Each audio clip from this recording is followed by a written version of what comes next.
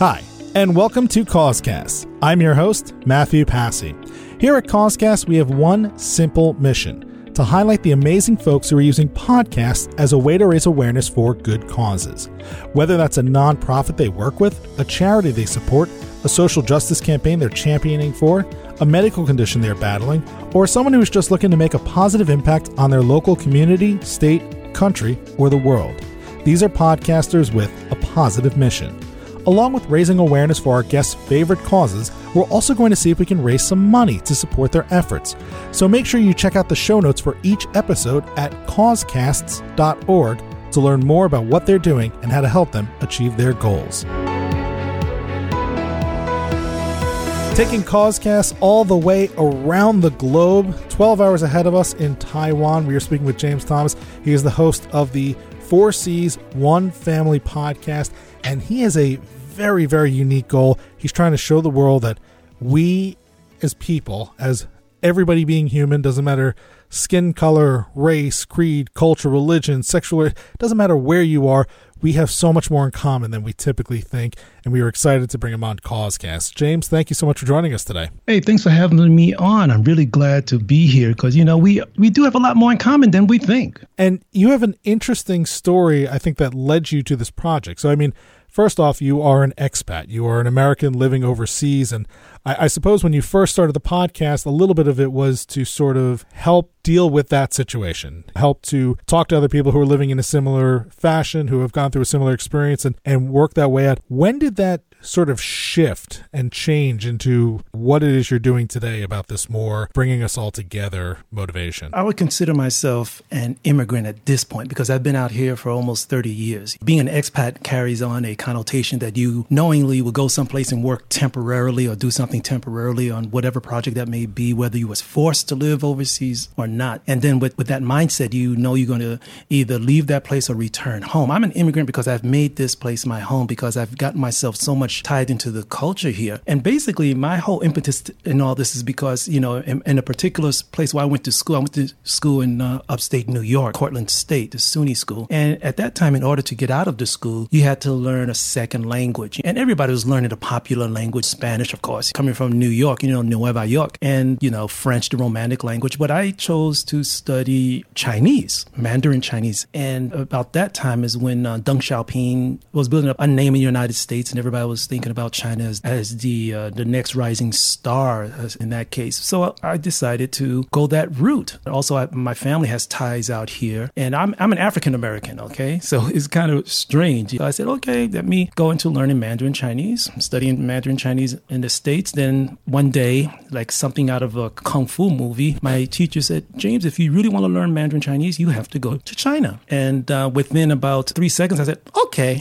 And, didn't really imagine how much work that would take, but I said, okay, why not? Then the next semester I applied and say, okay, I want to go to China. Ended up in China and did a lot of things there. We probably can talk about that later. But over time, when people look at me, they've never seen, there's a lot of places I've been in mainland China and even in other parts of Asia, they've never seen an African American, a black person. They was kind of shocked. And for me to be able to converse with them and show them that, well, I'm much like you. In the end, you're much like me. I got to make very, very close and intimate relationships with people who have never thought they would be able to touch a person like me. And over time, you get to learn that, yes, people have a lot more in common than we think. Then I went back to the States. I got notifications to work for the CIA, FBI, but I said, no, I'm not. I'm going to go back to Asia, continue my education, and got a scholarship to come out to wonderful Taiwan. Lived there ever since. Wow. That's one of the reasons why I want to show everybody we have a lot more in common than we think. That's so fascinating that to walk around a place, to go talk to people, and to have them look at you and I guess be in so much shock to have never seen someone who looks and acts and appears the way you do. I also imagine where you are, not only obviously are you African American and that's going to stand out, but you're a tall gentleman, and so I'm sure you just sort of tower over much of the population wherever you're walking, so you really stand out wherever you go. Isn't it so funny? Obviously, guys are getting taller here because of the diet. There's other things with the diet that's not so good, but it's quite comical. I remember times I'm on the telephone speaking the local Mandarin Chinese. There's another local language here. It's popularly known as Taiwanese. And I'm on the telephone, I'm speaking to them in Mandarin. They think, well, there's something strange about this voice. This guy's probably from another part of China. Then when they meet me in person, they're shocked. I've had good teachers, but it is welcoming. Being an immigrant, friend in this case, do have ties here. So I'm curious to get back to sort of the main focus that we as human beings, we are all just that. We're all humans of the same planet, and the little itty bitty differences that we as societies have turned into big differences and we, work to tear us apart, they're nowhere near as common as the things that are truly what make us the same. And so I wonder, in your travels, in your conversations, going out to the far reaches of China and Asia and seeing things that folks probably in America listening to this can't even imagine, what are some of those common traits, the most common things that we have, that we all share, that you notice as a pattern, as a recurring theme in all of this? Is relationship with family, okay? Regardless, we still have the same common denominators that link us to our family, and there's extents to that. For example, you probably understand the feudal piety type of thinking here in Asia, where their clan or their certain commune of people will rely on each other for the benefit of all. In some cases, in certain cultures, it can be all about the family and everyone else is just not part of it to a certain extent. And that is a commonality that goes. And also the way we look at people we revere, whether they are family members, elders, heroes, that's common across all cultures. And that's something that, coming from outside of a culture, I would say, looking into another one, there are certain dynamics that may not be totally equivocated, but there's more common than we can even think of. I can't name anything specific at this moment, but if I can, I'll put the input in. Well, I guess maybe a different way to ask that question is, what's the one thing that you found that you have in common with people of such a different culture that surprised you the most? Where you look at somebody who clearly looks very different, at some point spoke very different from the way you did, came from a very different place, lives in a very different setting, but then all of a sudden, what was the first thing that sort of hit you that said, how we are the same, that really took you back? The word is trust. It's very interesting when you meet somebody who supposedly be different than you. You hear from your nationalistic propaganda that people from this country are like this, or you find out that when you go overseas, people overseas think that you are like this because they heard this in their media or picked it up from the movies and stuff like that. The thing is trust. I mean, I've been in situations where when I first meet people out here and you take part in certain activities. I play airsoft out here with some friends. I run track and field out here. I have a track and field background. I go to the gym. And I've made relationships that over the years, now I met people, I've seen their family grow up. I've seen their kids grow up and go into college. There's a certain kind of trust that builds up. Like I remember times when, one particular time that sticks out in my mind is I was in a car accident. I was on a highway. A car hit me from behind. Nobody got hurt, but the car behind me got damaged really bad. But I get out the car and handling this of paper, the police come, and all of a sudden I get a phone call. And one of my, Taiwanese friends say, "Hey, James," they have a certain nickname for me, and I'll explain that later. But they say, "Hey, you in an accident. I'm sending over one of our brothers over to help you." I'm like, well, number one, how do you know I'm in a car accident? He said, because another friend of ours was driving the other direction and they saw it and they called me. So we called somebody else, a friend of ours, we call him brothers, and he's a mechanic. So he's already took off from his company to come and see if I'm okay and if I need any help. And this happens, like, wait a minute, how did you know this? And your guys already started moving on my behalf. I mean, to be honest, I was like, wow, because we built up a trusting relationship like this. But I know, too, based on the culture here, that I'm going to one day have to return that. I welcome it. So it's the thing about trust, and maybe I should add another word called a certain kind of brotherhood. And an African-American in the middle of an Asian society getting this kind of love, this is something that we need to think about. Can this be something that people can share? I suppose in the current climate that we're living in, where our news is telling us that we're more divisive than ever, our leaders are telling us that things are more divisive than ever, we ourselves are touting and sharing and retweeting stories of divisiveness and you versus me and us versus them. And we're digging our heels in the sand and choosing sides. I suppose when you get down to one-on-one, it is easier to see where, one, we have more in common, even if we can find places that we fundamentally disagree in. Two, despite that, we can trust each other. We can rely on each other. We can be empathetic towards each other. It's true, but not to walk up on a dream state. There are some people who have their own different kind of motives to keep us separated. To have us together may not be beneficial to their certain beliefs, or whether it's spiritual, financial. These are the things that really does exist. People have motives. But the thing thing is, we have to get past the tribularities and the tribalisms to understand, well, let me go back. Some tribalism may be good in some cases if it's positive, but you have to get it beyond the blind sect version of tribalism and to try to find out commonalities that we can all agree on and go in that direction for the future of not only our family, but the future of this little blue ball we live on. So how do you use the podcast to accomplish this? How is it that you are able to share this kind of message and thinking with people through digital audio? Well, I've been trying to go look for example, people who have lived overseas for an extended amount of time. What's an extended amount of time can be, say, between a half a year, a year and beyond. Not someone who just bounces around doing business and not really taking the initiative to learn about the culture they are in at the particular time. I'm trying to use their experience to show how their ups and downs, trials and tribulations, and other personal conflicts can show that being in another culture, yes, it may be different, but there's things that you can pull out and equivocate them to maybe part of with who you are, your belief systems, and how it can also bridge to your cultures and belief back home. So, for example, I would talk to someone who has, for example, studied in Tibet someplace and talk to them about certain events that affect them as an expat or an immigrant, and talk about how they change, how their experience changed their personal views of not only the world, but also themselves. I also add in a bit of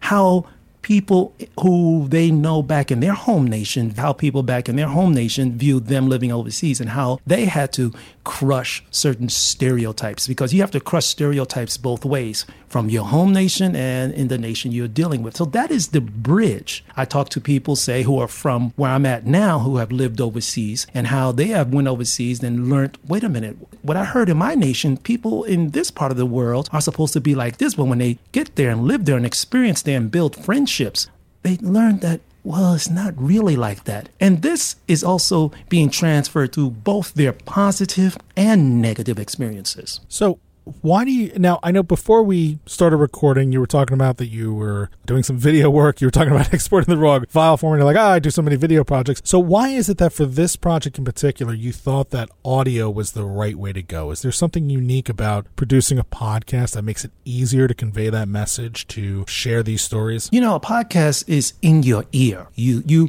become a part of the person's invisible motion. I mean, people can listen to you in the car. People can listen to you while you're in the gym. You actually go into their head. You go into their head. You're in their ear, and they may not see you visually. I mean, a podcast allows you, the listener, to actually build a more interpersonal connection with it. I mean, you can't listen to a podcast, watch. You want to try watching a video while you're driving a car? I don't think that's a good idea to do. I don't think that's a good idea. Or watch a video while riding a bike in some of these traffic congested places. No, it doesn't work that way. Audio actually makes the listener a part of the story. And the thing is that a listener's imagination can add elements based on how you present the podcast, can add elements, helpful elements that can help further expand on the topics you are talking about in the podcast. That's the power of podcasting. So to others who are hearing this and thinking about trying to spread a positive message, trying to improve their community or improve the world, what are your suggestions for having a podcast, for specifically using this medium to accomplish that? Are there things that you do differently when you're producing for a more altruistic cause than you would if you were just, say, podcasting for your business or podcasting to sell something? Well, that question goes down to a really personal type of message that you want to believe. If you're going to do this type of medium, you have to believe. You must believe what you're trying to put in someone else's ears. And if you don't, people will feel it. People will feel it if you're trying to push something that you don't believe. Okay? You have to believe in what you're trying to do. And if your motives is to have a financial reward out of it, you still have to believe in your story. The most important thing is try to make it heart-touching, personal, and then it will always be value. It's funny you keep using the word feel, because so often we talk about this being an audio medium and how we hear the content and that we're listening to these people.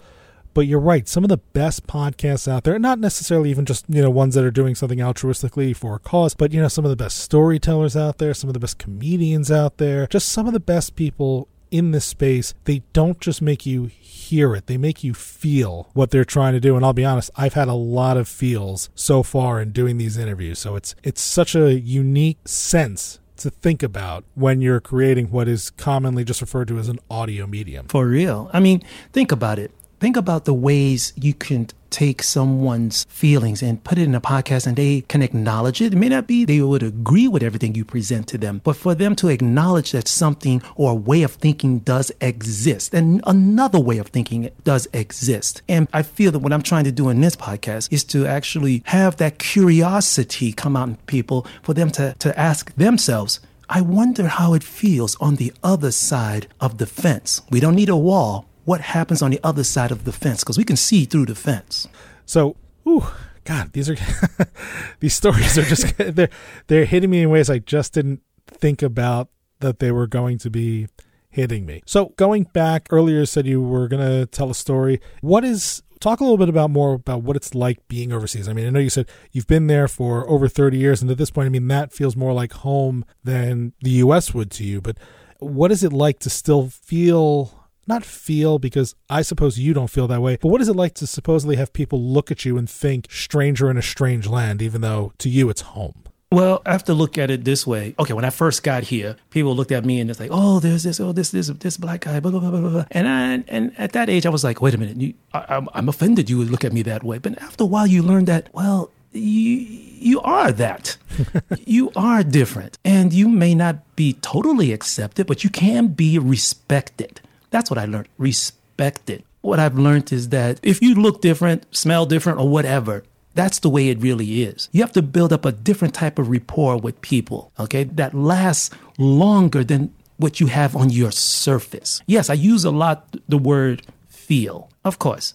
This is the most basic thing that everyone has. No matter how hardcore you wear that persona, this is something that people need to spend more time to get beyond. And I just feel that me being out here, it helped me learn more of what I'm made out of, what I am made out of, what the value I have inside.